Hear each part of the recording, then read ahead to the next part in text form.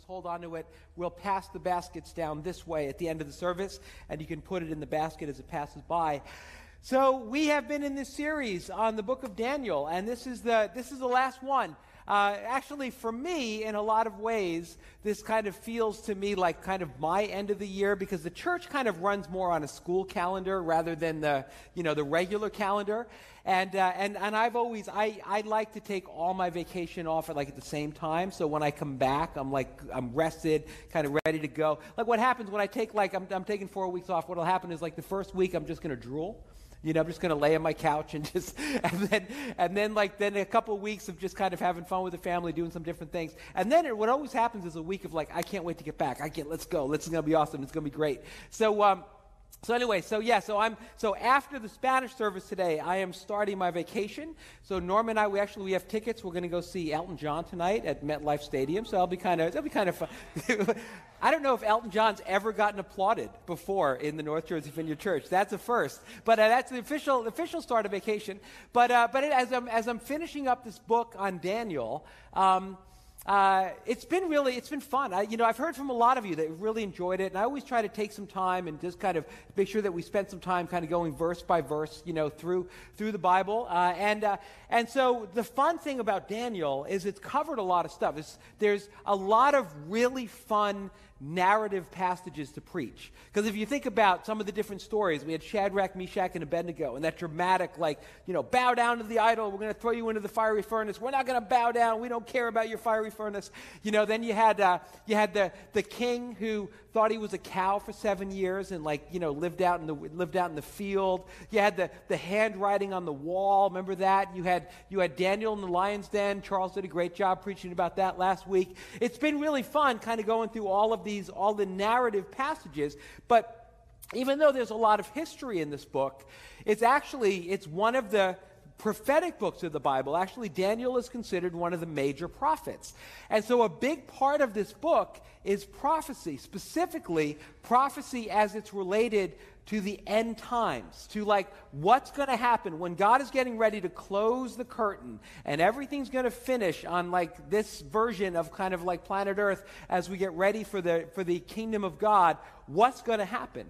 And actually, Daniel saw a lot of stuff. And Jesus, actually, when he talks in Matthew 24, that's his discourse on the end of the age, what's going to happen before he comes back, he quotes Daniel. And so let's start. What I'm going to do with this, a little bit of a different kind of feel, because what I'm going to do, just kind of give us an overview. So we're going to start with Matthew chapter 24 with Jesus. I'm going to read the whole chapter, but we'll see what Jesus said about the end of the age. Then I'm going to go into 3 specific passages of Daniel's that deals with the end of the age, and we'll kind of explain what it's saying, and it's kind of cool and interesting.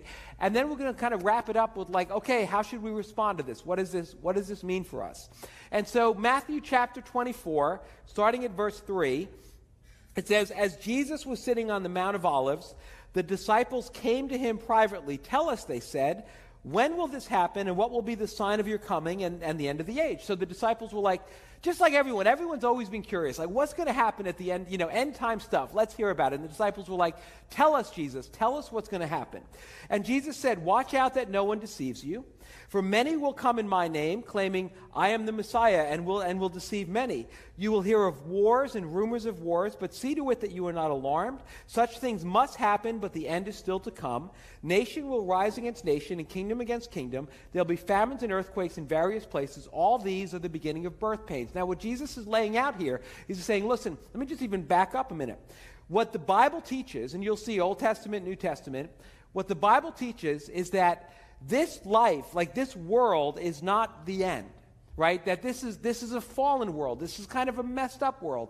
And that one day, Jesus is going to come back. And he's going to close the curtains on kind of, this version of planet Earth, and he's going to begin his kingdom, the kingdom of God, and it's going to be totally different. The lion will lay down with the lamb. There'll be no more war, all this great stuff, right?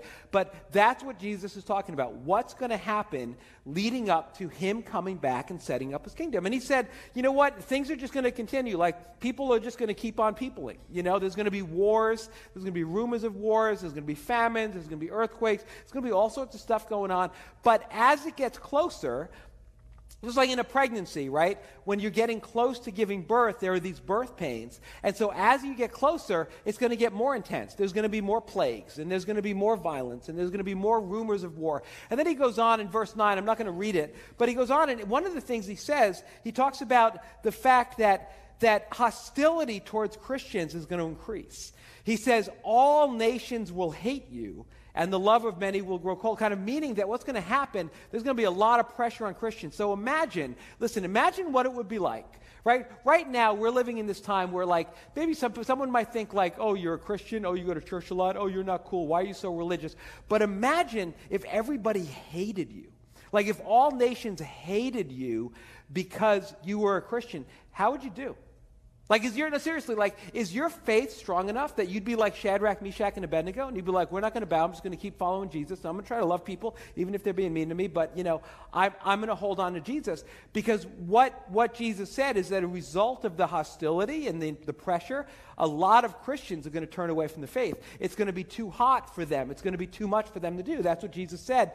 He said, that people are going to get harder, people are going to get meaner, that the gospel is going to be preached to all nations. Then he says this in verse 15.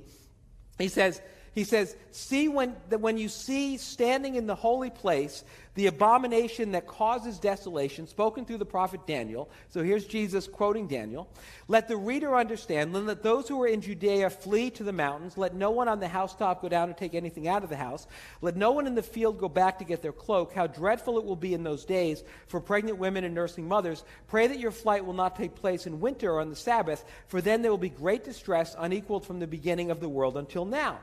And so what Jesus is doing here is he's talking about something that's going to happen in the near future, but it's foreshadowing something that's going to happen at the end of the age. Because in 70 AD, right, so Jesus, probably sometime around 30 AD or 32 AD, was teaching this. And in 70 AD, there was going to be this guy named General Titus, a Roman general, who was going to besiege Jerusalem, was going to kill lots and lots of people. And it was about maybe 40 years, a generation after Jesus is teaching this, Jerusalem's going to be destroyed. And the temple, the rebuilt temple, remember, because there was the temple, and then it was destroyed by when the Babylonians invaded, and then it was rebuilt. But then that temple is going to be destroyed again when General Titus comes in, and Jesus is saying it's going to be really bad. It's going to be really bad. Like, just let's hope that you're not pregnant when that happens. It's going to be rough. And so it's talking about this thing that's going to happen in the near future, but also, like, when you get into Daniel and you get into other things, you realize it's also talking about what's going to happen in the end of the age. And so just the first thing we need to understand when we're talking about biblical prophecy, we need to understand that it's confusing. Right? It's confusing because here's something that's like going to happen in history, but then maybe it's also going to happen like later. And so it's confusing. And the other thing, if we can just be like honest, like sometimes like Christians focusing on this stuff can make Christians really weird. Have you noticed that? Like we just, can get like really kind of into it in this kind of, intense kind of way and be like, well, this is that and this is the other thing. Sometimes people will come up to me and say, Phil, why you need to teach more on prophecy. And what they mean by that, they don't mean the spiritual gift of prophecy. They mean, I need to teach more in the book of Revelation and say, this is the Antichrist, and this is what's happening, and we're in the last days, and all this kind of stuff. And the thing of it is I know about that stuff. I read that stuff. I'm familiar with that stuff. I know kind of where it fits in the history of interpretation and understanding of the book of Revelation. I mean, when I was a kid in the 70s, there was this book called The Late Great Planet Earth. And it was about the end times, and it was basically saying, like, we're living in the last days, the last of the last days. We're the final generation. This book was the biggest selling book in the 70s. Not just among Christian books, but books, period. And and it would say, this book would say okay, this is China, and this is, the Soviet Union is Gog, and this is Magog, and this person might be the Antichrist, or this one might be the Antichrist, and this weird, beast in the book of Revelation is actually an Apache attack helicopter, and that was like really getting specific like that. And one of the things that Hal Lindsey, who wrote this book, believed was in something called the rapture of the church, which means like at the end of the age there's going to be this like 7-year period where things are going to get crazy, and but then like before that Jesus is going to come and take all of the Christians like out, which doesn't seem to be like Jesus's MO. Like he usually like lets Christians go through hard times and like is with them in the fire, not like taking them out of the fire, but whatever. That's what a lot of people believe. And so that's what this book believed. Now I don't think I would be cursing if I said reading that book when I was like 12 years old scared the hell out of me. Like it literally did, because I was just like, oh no, this is going to happen. But I wasn't ready to become a Christian yet, but I was like, okay, down the road, I'm going to become a Christian because this all is going to be really bad. And I remember there was one day that I came home and my mother's car was in the driveway, but she wasn't in the house. But my dog was there and everything was there. And I'm just like, Mom? And I'm like starting to go downstairs, Mom. And I'm just like, oh no, it happened. Oh, she's gone. The rapture happened, and now it's me and the dog, and probably my dad's gone. My sister's definitely here, but my dad might be gone, and I'm like getting ready to call my grandmother, because I'm like, if my grandmother doesn't answer the phone, it's on, Like it turned out my mother was like visiting with the neighbor, so she came back and like everything was good. But the other thing too. So we have this focus on things, and then Hal Lindsey, he wrote this book after that, the 80s countdown to Armageddon. Like, listen. let me get real with you. I know some boomer pastors, like when all this stuff was going on in the 70s. I'm not a boomer, by the way. I'm an Xer, Gen X. I'm that transitional generation, Gen X. Okay, yes. But I know some boomer pastors who, when this was such a big thing, they opted out of Social Security because they're just like, we're not going to need it because Jesus is obviously going to come back, so we'll just spend the money now. And I mean, there's been a lot of, there's like having this kind of focus on things is just hasn't been good. It hasn't borne good fruit. And then, Hal Lindsey wrote the 1980s countdown to Armageddon and all this stuff. And then people get into setting dates. Remember Jesus said, he said, nobody knows the day or the hour. But I've heard people be like, yeah, but he didn't say the month. And now, seriously, there was this guy named Harold Camping. Anybody remember Harold Camping? Like 10 years ago. He had this big radio thing. It was like big reach. He said the rapture, like that moment when all the Christians get taken out, was going to happen in October 2011. And people would be like, but Harold, Jesus said no man can know the day or the hour. He said, no, it was the month. I'm not saying the day. And so we get to November, and it's like, well, Harold, how did that work out for you? And he said, well, it happened spiritually. That's convenient. The rapture happens spiritually. So anyway, there's been all sorts of unhelpful kind of stuff that's kind of gone on with that. And the reality is, every generation has thought they were the last generation. Like if you read like Paul, like, you get the sense in his writings that he didn't expect to live as like an old man. Like he thought he was going to work for Jesus. Jesus was going to come back in his lifetime. You've had, all throughout the centuries. I mean, when Genghis Khan was like marauding through Europe, everyone thought he's the Antichrist. This is the end. When you had, Adolf Hitler rising up during World War II, Christians were like, he must be the Antichrist. This is the end. Look at what he's doing to the Jewish people. And so people have always thought that. Now one generation is going to be right, but every generation has always thought that they were the final generation. But that's not the only reason that I don't like fixate on this and talk about it a ton. I would say a bigger reason is because of our understanding of the kingdom of God. Now, what we believe is that, yes, one day Jesus is going to come and he's going to set up his kingdom. And it's going to be awesome. The lion's going to lay down with the lamb, and there'll be healing, and there'll be joy, and there'll be peace, and God's presence will be everywhere. But rather than sitting around and speculating about when this might happen and who might be who and how does this all work, what Jesus said is that we could pray for God's kingdom to come now. Right? And that we're a people who've tasted the powers of the age to come. And so what I would rather do is model and teach us to pray for the sick and see the power of the future age when Jesus comes, break into the here and now and heal the sick. I would rather see us, in the name of Jesus, bring about his justice in places where we can bring about his justice. I would rather have us focus on seeing more of God's presence, seeing more of his joy, seeing more of his life, seeing more of the kingdom now, rather rather than just speculating about when the kingdom of God might come in the future. Because the Bible says we're a people who have tasted the powers of the age to come. I've tasted the powers of the age to come. I can't wait for the fullness of the age to come, but I'm going to keep trying to have a taste.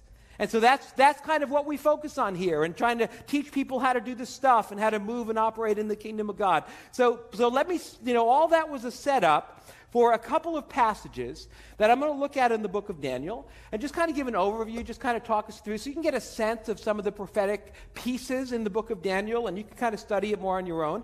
The first is the 77s. The 77s.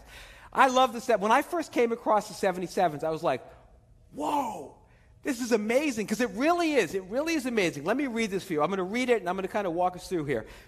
The 77s, this is Daniel chapter 9.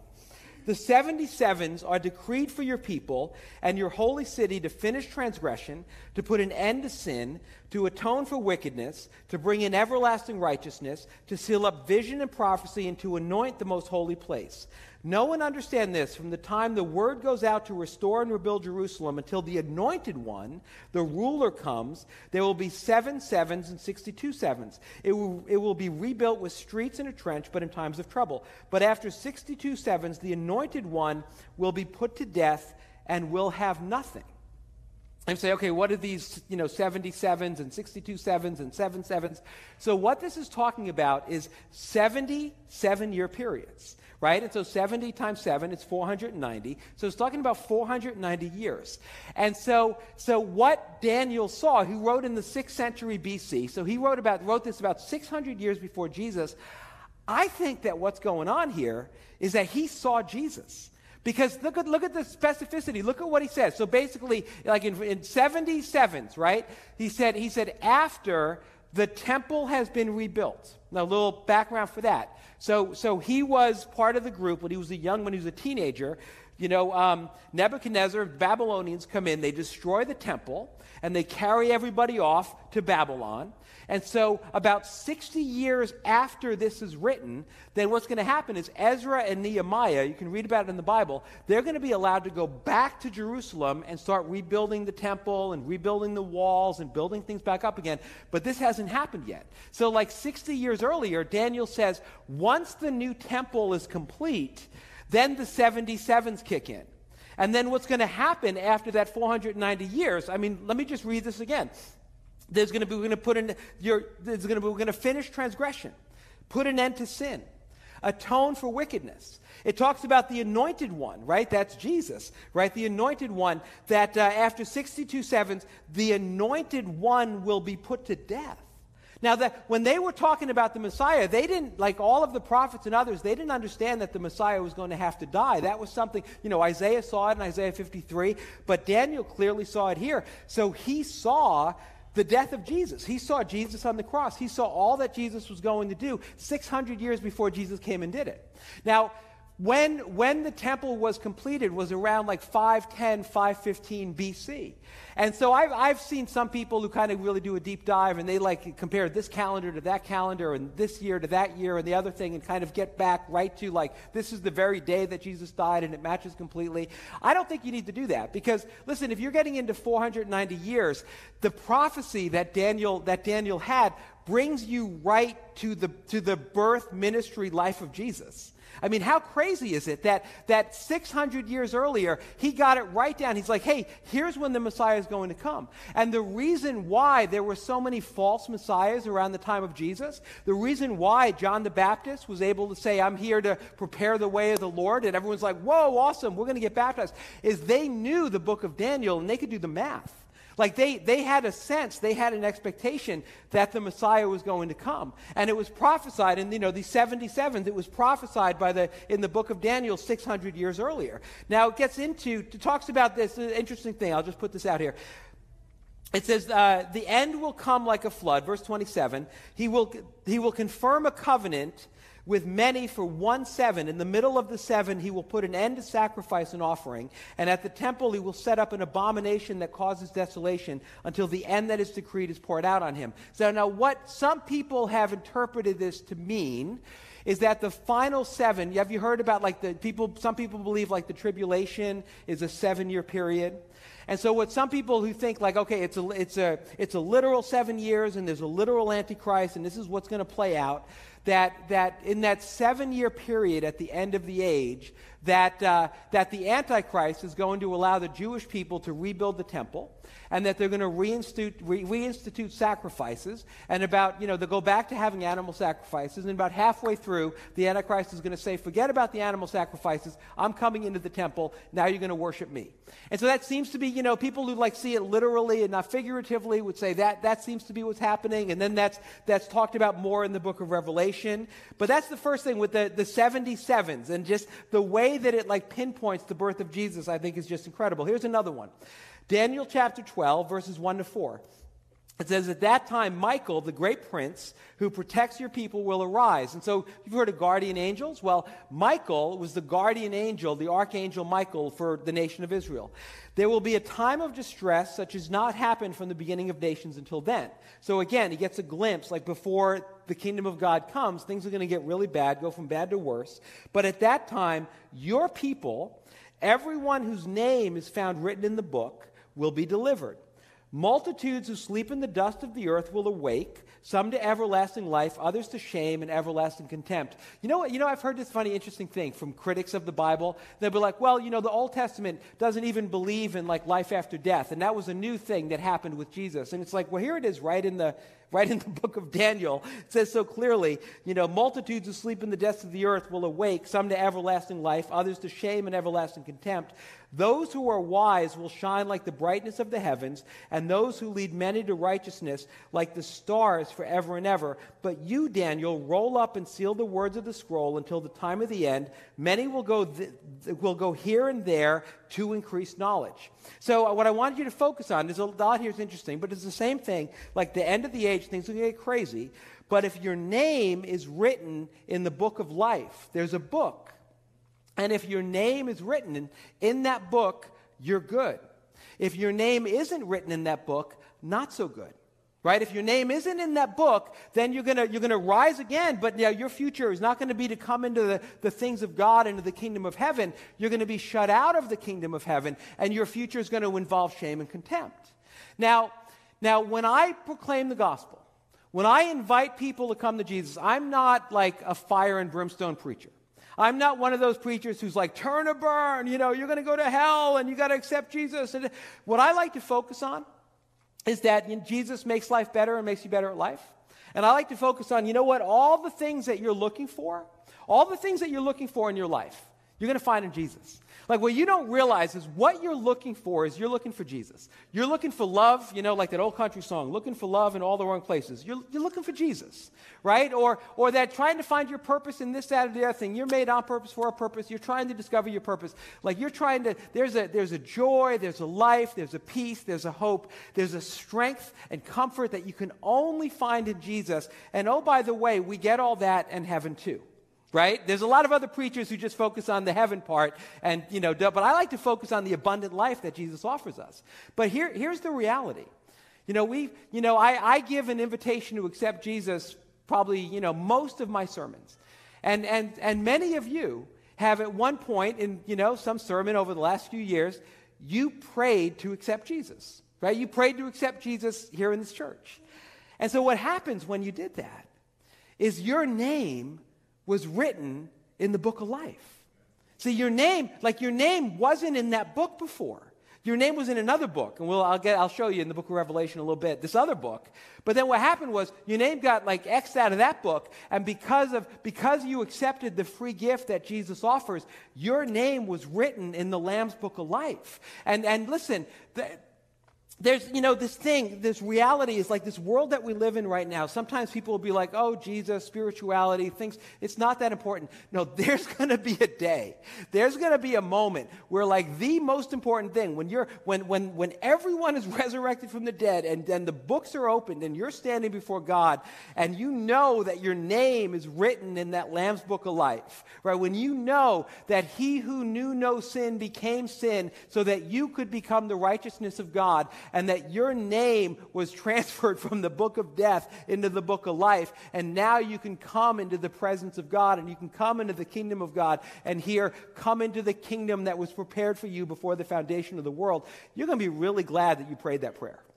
You're going to be really glad that we had all this, all the abundant life, and heaven too. Now, but there's something else that's really interesting here in this passage. At the very end of it, it says, many will go here and there to increase knowledge.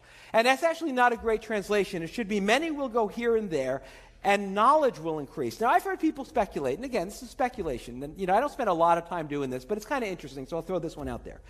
What if Daniel had a vision of the future, right? Daniel saw our times, or maybe 100 years or a couple hundred years later, who knows what. And so many are going from here to there, and people have speculated, well, maybe he saw like air travel. Maybe so we think about, like, I can go to JFK right now, or Newark, and I can get on a plane and be in Taiwan in like 17 hours, right? I mean, that's never happened before, this ability. Like, you ever watch, like air traffic controller maps and all the planes that are in the air at one time? It's just amazing how people are going here and there. The other thing, and that's never happened in history before. The other thing is it says, and knowledge will increase. And so basically it took like thousands of years for, if you take humans' knowledge, right, the collective knowledge of humanity, it took thousands of years for it to double. And then once it doubled, then after that it took about 200 years for it to double again. And then it took like 50 years to double again. And then 30 years to double again. And then a couple years to double again. And I was kind of researching this because I wanted to make sure I wasn't saying something that wasn't true. But now there's lots of people who believe that now, because of like quantum computing, that human knowledge is doubling like every day. Like every day, because of the speed of which computers can do calculations and put things together, that we're in this place where knowledge is just increasing like crazy. And so people wonder, well, maybe that's something that Daniel saw. He saw people going here and there and knowledge increasing. That's certainly something that's happening in these days. One more. Daniel chapter 12, verse 8 to 13. He says, I heard, but I did not understand. Now, I love that. You ever have that where you're just like, I understand all the words that you're saying, like every word in that sentence, but I have no idea what you're talking about. So that's what Daniel says to the angels. Like, I'm hearing this, but I don't get it. And he says, my Lord, what will the outcome of all this be? And he replied, go your way, Daniel, because the words are rolled up and sealed until the time of the end. He's basically saying, Daniel, you don't need to know all the details. And I would say this is another example that why we have the focus that we have. And it's like, listen, we know some things. We know that Jesus is going to come back. We know that he's going to win at the end. We know that things are probably going to get worse before they get better. We know that there's going to be temptations to abandon the faith. And there's going to, Bible talks about this great apostasy where many people fall away. Like, we know all this will go on. We know that, it's going to be hard to be a follower of Jesus. So, it's going to get harder as kind of time goes on, not easier. Like we all know that, but we don't need to know the details.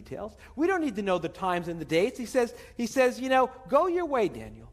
You just keep being faithful to God. You keep serving him. You keep living out your purpose. You stay true to him, because the words are rolled up and sealed until the time of the end. The words are rolled up and sealed. Like Jesus is one day going to come and set his foot on planet Earth. He's going to come back again. I'll tell you what, I find that the older I get, I used to, when I was a kid, when I was early, new in my faith, I thought I knew everything about everything. And I'd argue about, like, are you a premillennialist or an amillennialist, or you this, or a postmillennialist, like all this stuff. I'm not even going to tell you what all this means. Because it doesn't matter. And I would argue and I'd fight about it and stuff. But I find that the older I get, the more I kind of let go. Like, I don't need to pretend that I know everything about everything. And I've kind of let things like, oh, okay, Christians can agree to disagree about that. But there's like a few things that I really say, like, here's something that I know. Here's something that I know, and here's something that I'll go to the mat for. And there's less of those than there used to be, but the ones that are left are stronger than they've ever been. And I say the one that's at the top of the list, what I know that I know, is that Jesus Christ rose from the dead. And that Jesus Christ is going to come back again. And that those words, that truth, that reality is sealed in a scroll. It's like sealed. I know, like I could, I know because of what I've experienced. I know from history. I know from apologetics. I know from just the arc of where the world is going. Like, I know that when I stand up here, I remember someone said to me, who's new to the church, and they're like, I like your preaching. It seems like you really believe it. And I'm like, yeah, I do. I do. I really do. I really do believe it. I really do believe that Jesus is coming back again. I really do believe that if you open your heart to Jesus and you open your life to him, that you can experience something through Jesus that you're not going to experience anywhere else. That you're going to experience the abundant life. You're going to experience the peace and comfort that only comes from him. And one day you're going to stand before him and your name's going to be in that book and you're going to be like, man, I'm so glad I made the choices that I made. I'm so glad that I prayed that prayer. I'm so glad that I imperfectly put Jesus in the center of my life and tried to follow him when there were so many temptations to go down the broad road that leads to destruction. By God's grace, I chose, by his grace and his mercy, the narrow road that leads to life. And I'm telling you, you are not going to regret it. I'm getting all my preaching out right now before I go on vacation. But anyway, so he says, go your way because the words are rolled up, sealed. Many will be purified, made spotless and refined, right? So again, I think seeing the atonement of Jesus, seeing what Jesus did, that we're going to be cleansed. But you know what? But the wicked will continue to be wicked. None of the wicked will understand, but those who are wise will understand. And then he gets into the whole thing about that final 7 years and the abomination that causes desolation, you know, and whatever that might be. From that time, the daily sacrifice is abolished. There'll be 1,290 days. Blessed is the one who waits for reaches the end of the 1,335 days. Let me just focus on this. As for you, go your way till the end. You will rest, and then at the end of the days, you will rise to receive your allotted inheritance. So let me just say something real quick, because I find this is something that Christians get confused about. What happens when we die? Right? Because we've got, you know, like the end of the age and the resurrection and all that happens. Like, but what happens? And I've, you know, at funerals that I've given, I've tried to provide comfort because people are just like, where is my husband? Like, where is my father? You know, and so let's say tonight I'm going to see Elton John, and let's say that during, you know, Goodbye Yellow Brick Road, it's my time to personally sing Goodbye Yellow Brick Road, and I'm done. That's it. My time on earth is over. So what'll happen is, first of all, I hope that you guys would all be very sad. I hope that you all would miss me. But what the Bible clearly says is that I would be present with Jesus, right? Because Jesus said to the thief on the cross, he said, today you're going to be with me in paradise. Paul said to be absent from the body is to be present with the Lord. And so my understanding, and I think the biblical teaching, is that my body would at some point, you know, over the next week go into the ground, but my spirit would go and be with Jesus in the spiritual kingdom of heaven. And so that would be a place of rest. That would be a place of, you know, like it says to Daniel, go enjoy your rest, your paradise, whatever you want to call it. But I would be present with Jesus, seeing Jesus, worshiping Jesus, you know, that it's better, like Paul said, to depart and be with the Lord is way better, so it's going to be really good. But that's not the final resting place. The final resting place is not for you to be like a spiritual being in spiritual heaven. Because what Daniel is talking about, what Jesus is talking about, what John saw at the end, is that there's going to be a new heaven and a new earth. And so what's going to happen is the spiritual heaven and the physical earth is going to merge, and it's going to make a reality version 2.0, where you're going to have this like spiritual and corporal reality that's kind of on top of each other. And so when Jesus rose from the dead, he was the first one who got body version 2.0. It says in 1 Corinthians 15 that Jesus had a spiritual body.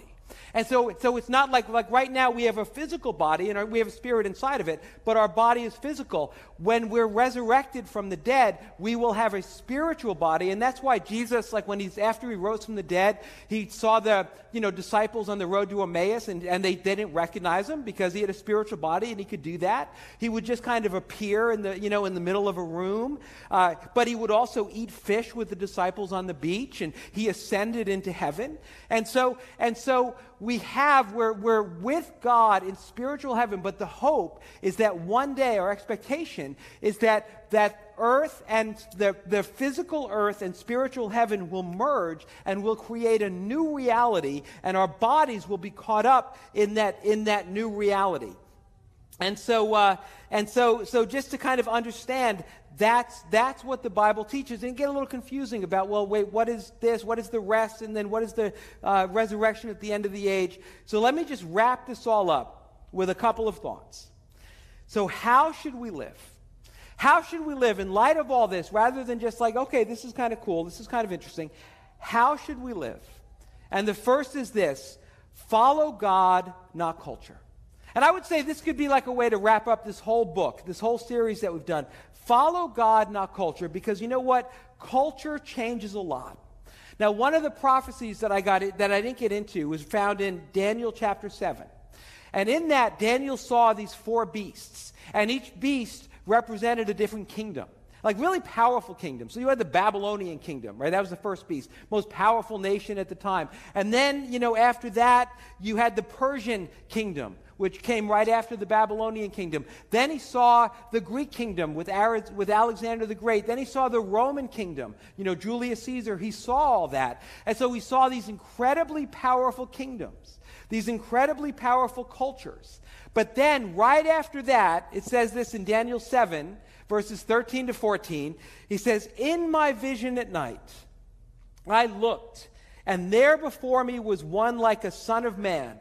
Remember when Jesus in the Gospels would always say that he was the Son of Man, and that would make the Pharisees mad? It's because he was referring to this. He was referring to the book of Daniel. One like the Son of Man coming with the clouds of heaven. He approached the Ancient of Days. He approached the Father and was led into his presence. Jesus was given authority, glory, and sovereign power. All nations and peoples of every language worshipped him. His dominion is an everlasting dominion that will not pass away, and his kingdom is one that will never be destroyed. And so we worship God, not culture. Because cultures come and go, but Jesus is the one who has the everlasting authority, the everlasting kingdom. His rule will never end. I remember, about a year or so ago, I was having a conversation with someone. And this person was basically saying, what your church does is great. You feed the poor, you do all this great stuff. But listen, if you don't get more with the times, if you don't start lining more up with culture, you're not going to have a church. Like, people are just going to start coming, and I just worry because I think your church is good and I want it to continue. But if you keep like interpreting the Bible literally and doing all these different things, you're not going to have a church.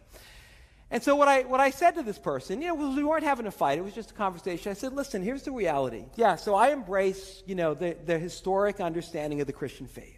The way Christians have thought about faith and the Bible and Jesus for 2,000 years. I embrace the historic Christian faith. And you know what? With the Roman Empire 2,000 years ago, it really looked like the Christians didn't have a chance. Like the Roman Empire was so strong and so powerful, and they were doing everything that they could to wipe out Christianity. But you know what? The Roman Empire one day was gone, but Christians are still around today all over the world. And then you had, I could use lots of examples. I think about Christendom. Like the Middle Ages. And Christendom was this kind of dark time, honestly, in church history, because there was this blending of like the power of the state and the throne with Christianity, and it was just everything just got messed up, and you had the Crusades, and you had the Inquisition, and everything was corrupt. But that all came and went, but real followers of Jesus, they remained. You got the 20th century, and then you had the Soviet Union. The Soviet Union and Communist China, and they said, we are an atheist state. We're going to kill all the priests. We're going to wipe out the Christians. We're going to totally eradicate Christianity. Karl Marx said that religion was the opiate of the masses. But in China, no matter how much they've tried to use the full weight of the state of China to wipe out Christianity, Christianity during the 20th century into the 21st century is growing like crazy in China. It's growing just exponentially. No matter what they do, they can't wipe it out. You look in Iran these days, and I've heard firsthand accounts from people. This is a thing that's happening in Iran as they're trying to wipe out Christianity. The Christian church is growing like one of the fastest places of growth in the world is in Iran. And one of the ways that's happening is because Jesus is appearing to these Iranians in the middle of the night in their dreams and say, hey, I'm Jesus. I'm the one that you're looking for. And so what I said to this person, and again, I wasn't fighting. I just said, listen, I said, whatever's going on in our culture right now, like whatever it is, whether cancel culture or whatever it is that's making it harder to be a Christian, whatever it is that's making a lot of people say, I don't know if I'm going to leave the faith, I'm going to deconstruct, or whatever it is, whatever this is, it's going to come and go. but Jesus is going to remain. And the church of Jesus said that he's going to build his church and establish his church, and the gates of hell will not prevail against it. So Jesus' church can't stop, won't stop. Don't bow to culture, bow to Jesus. Because culture isn't going to last. Jesus is the king of a kingdom that's going to last forever and ever. Here's my second point, real quick. Make the most of this life. Make the most of this life. You know, this life is not about this life.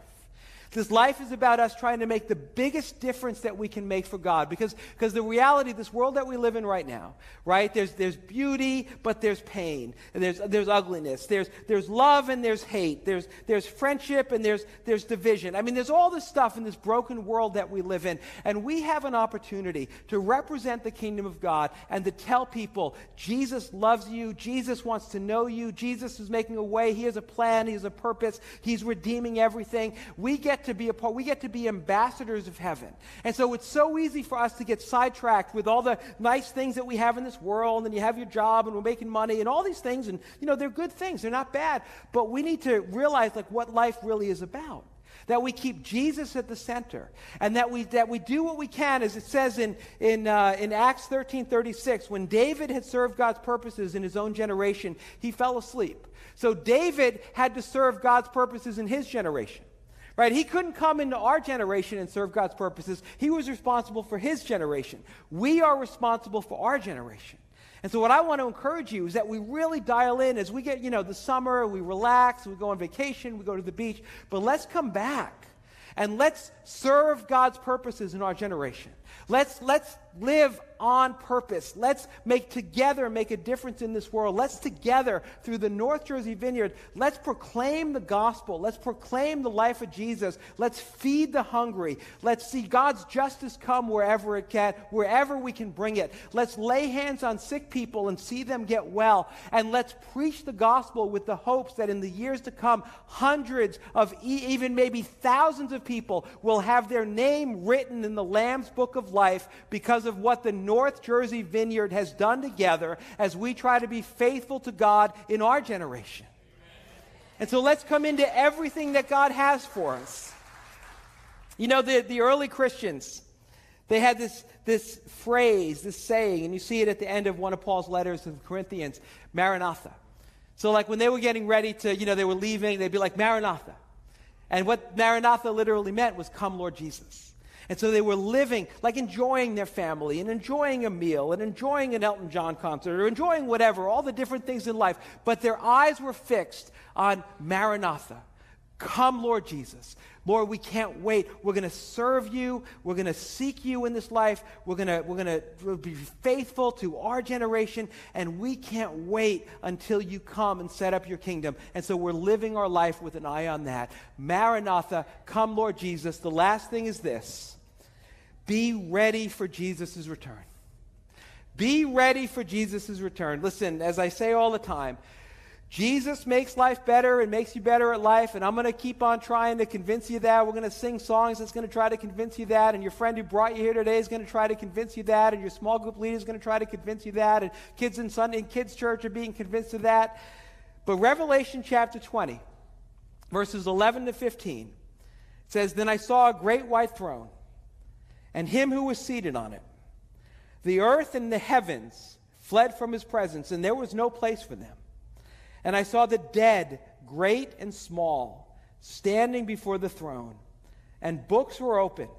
Another book was opened, which is the book of life. The dead were judged according to what they had done, as recorded in the books. The sea gave up the dead that were in it, and death and Hades gave up the dead that were in them. And each person was judged according to what they had done. Then death and Hades were thrown into the lake of fire. The lake of fire is the second death. Anyone whose name was not found written in the book of life was thrown into the lake of fire. And so here's the reality, is that there's another book. And there's a book where all the stuff that Phil Trollian has done that would bar him from the kingdom of heaven, that would make it so like, listen, Phil, if we let you in here, you're just going to mess this place up, so you can't come in. I'm so sorry. All those things that I've done, like it was all written in a book. And the stuff that you've done, it was written in a book. But you see what happens, that moment that you accept the free gift of salvation, Jesus' blood will erase all of the deeds, all of the things that were done in that other book, and will write your name in the Lamb's Book of Life. Right? He who knew no sin became sin so that you could become the righteousness of God. We don't deserve to be in that book of life, but because of what Jesus has done, our names are written in the Lamb's Book of Life. And the way that you get your name written in the Lamb's Book of Life, it's not by trying to be a really good person. It's not by, just going on some like spiritual path or doing certain good deeds or anything like that, or hoping that at the end of most people believe in one form or another that it's about having your good deeds outweigh your bad deeds. That's going to be balanced out. That's not how it works. The way that we get our names written in the Lamb's Book of Life, Jesus said this. He said, I'm at the door and I'm knocking. And if you open up the door, I'm going to come in. And I'm going to come in and I'm going to be with you. And I'm going to change you from the inside. And so if you're here today and you have not opened up the door of your heart to let Jesus in. If you're here today and you're like, I'm not sure my name is written in that Lamb's Book of Life. I'm not sure, because listen, you might have your spouse, right? Like they're like really into Jesus, and they're like all about it, and so their name's written in, but that doesn't mean yours is, right? Just because your parents' name is written doesn't mean yours is. Jesus has, he's got lots of children. God has lots of children. He doesn't have any grandchildren, right? Meaning that you have to invite Jesus in so that your name is written in that Lamb's Book of Life. And if you're ready to do that, I want to give you an opportunity. Because as I say, you know what? Listen, Jesus is going to make your life better. Jesus is going to give you a joy and a peace and a strength. It's not going to be easy, but you're going to find something in Jesus that you don't find anywhere else. But I believe that everything that I just read is something that's going to happen one day. Maybe sooner than we realize. Maybe we are the final generation. Who knows? But what I do know is there's going to come a time when you're going to either be really glad that your name is written in that book, or you're going to wish that your name was written in that book. And when I think about my purpose and I think about what God's calling me to in this next season, I want to see, through our church and through what we do, I want to see as many names written in the Lamb's Book of Life as we can, as God calls us to be faithful to our generation. So let's stand together and let's pray. God, I bless your presence here right now. And all this is a lot, God, a lot of stuff that we've kind of thrown out, we've talked about. But Lord Jesus, I know that you're real and that you're in this room. And I know, God, that one day we're going to see you face to face. And I just pray that if there's anyone here right now who is not ready yet to see you, anyone who isn't confident that their name is written in that Lamb's Book of Life, Lord, I pray that you would give them faith to believe right now. I pray that you would give them the grace and the faith and the courage that they need to surrender their life to you. And I wonder if maybe some of you right now are almost like feeling that kind of knocking, like your heart's beating a little bit faster, or just feel like something's going on. And that's the Holy Spirit saying, today is your day of salvation. Today is the day and the time for you to receive the greatest gift. Right? Saved by grace alone, through faith alone, in Christ alone. We put our faith in him. He writes our name in that book. And so if you're ready for that, I want you to pray this prayer. You can say it out loud. You can just say it in your heart, however you want to do it. Jesus sees your heart. But say, Lord Jesus, I believe you are the Son of God. I believe you died on the cross in my place. I believe you rose from the dead, and you're here right now. You atoned for my sin. So please forgive all my sin. And come and live inside of me through your Holy Spirit. Because from here on out, I want to follow you. I want to serve you. I want to be faithful to you. So I accept your free gift of salvation. Thank you that you are writing my name in your book of life. Keep your eyes closed, but if you prayed that prayer, just raise your hand if you prayed that prayer this morning. Okay, awesome. Awesome. And I'm going to ask you to do one other thing. You can either, on the physical connection card on the back, you can check off that you decided to follow Jesus, or you can text follow to this number, and then a screen will pop up. You can just give your email, and we'll send some information to you, some things that you can read and some steps that you can take that will really help you as you try to walk this out and kind of figure out the next steps. Let's have some people from the prayer ministry team come up. We're going to pass the baskets. I almost forgot. Go ahead and pass the baskets down. All right. So if we could have some people from the prayer ministry team come on up, just be ready to pray for some folks.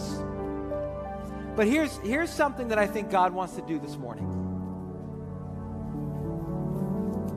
You know, maybe there's a way in your life, there's just been something has been going on, some situation in your life that has made it really hard for you to focus.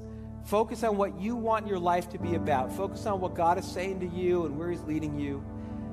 Maybe you've been carrying a lot of stuff and you've just been a little bit kind of, divided. I think today is a day for you to take whatever concerns, whatever it is you're carrying, and just lay it down at Jesus' feet and say, Jesus, you take this burden. You take this problem, this thing that's been distracting me. Because I want to focus on you. I want to focus on what you're calling me to do in this generation. I want you to have my undivided heart.